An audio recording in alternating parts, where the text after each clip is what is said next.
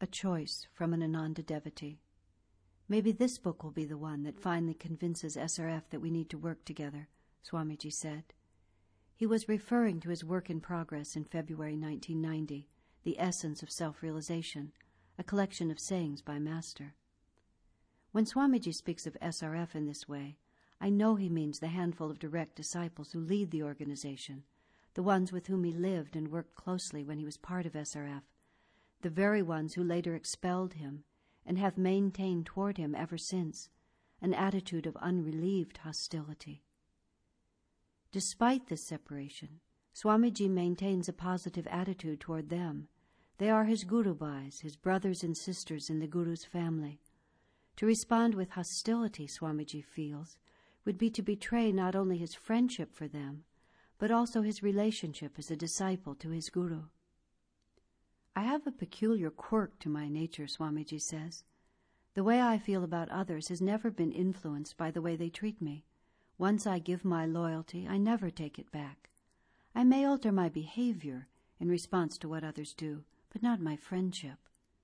As Master said, if you reach out your hand to someone and he keeps knocking it away, after a while you just put your hand in your pocket. That doesn't mean, however, you have closed your heart. I know all this about Swamiji, so when he speaks in this optimistic way about SRF, I usually keep my doubts to myself. This time, however, I felt he had to be more realistic. I think the effect of this book on SRF will be to make matters worse, I said to him. The more inspiring the book, the more unhappy they will be with you. Very quietly and very seriously, Swamiji answered me.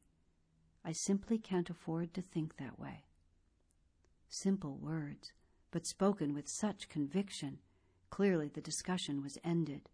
I was taken aback, embarrassed to realize that I'd been wrong to think him naive. His positive attitude is not based on present realities, but on his hope for the future. Swamiji has the same commitment to helping SRF that he has to helping Ananda. I choose to love, Swamiji has often said. That day, I caught a glimpse of the willpower, faith, and patient endurance it has taken for Swamiji to hold firmly to that decision.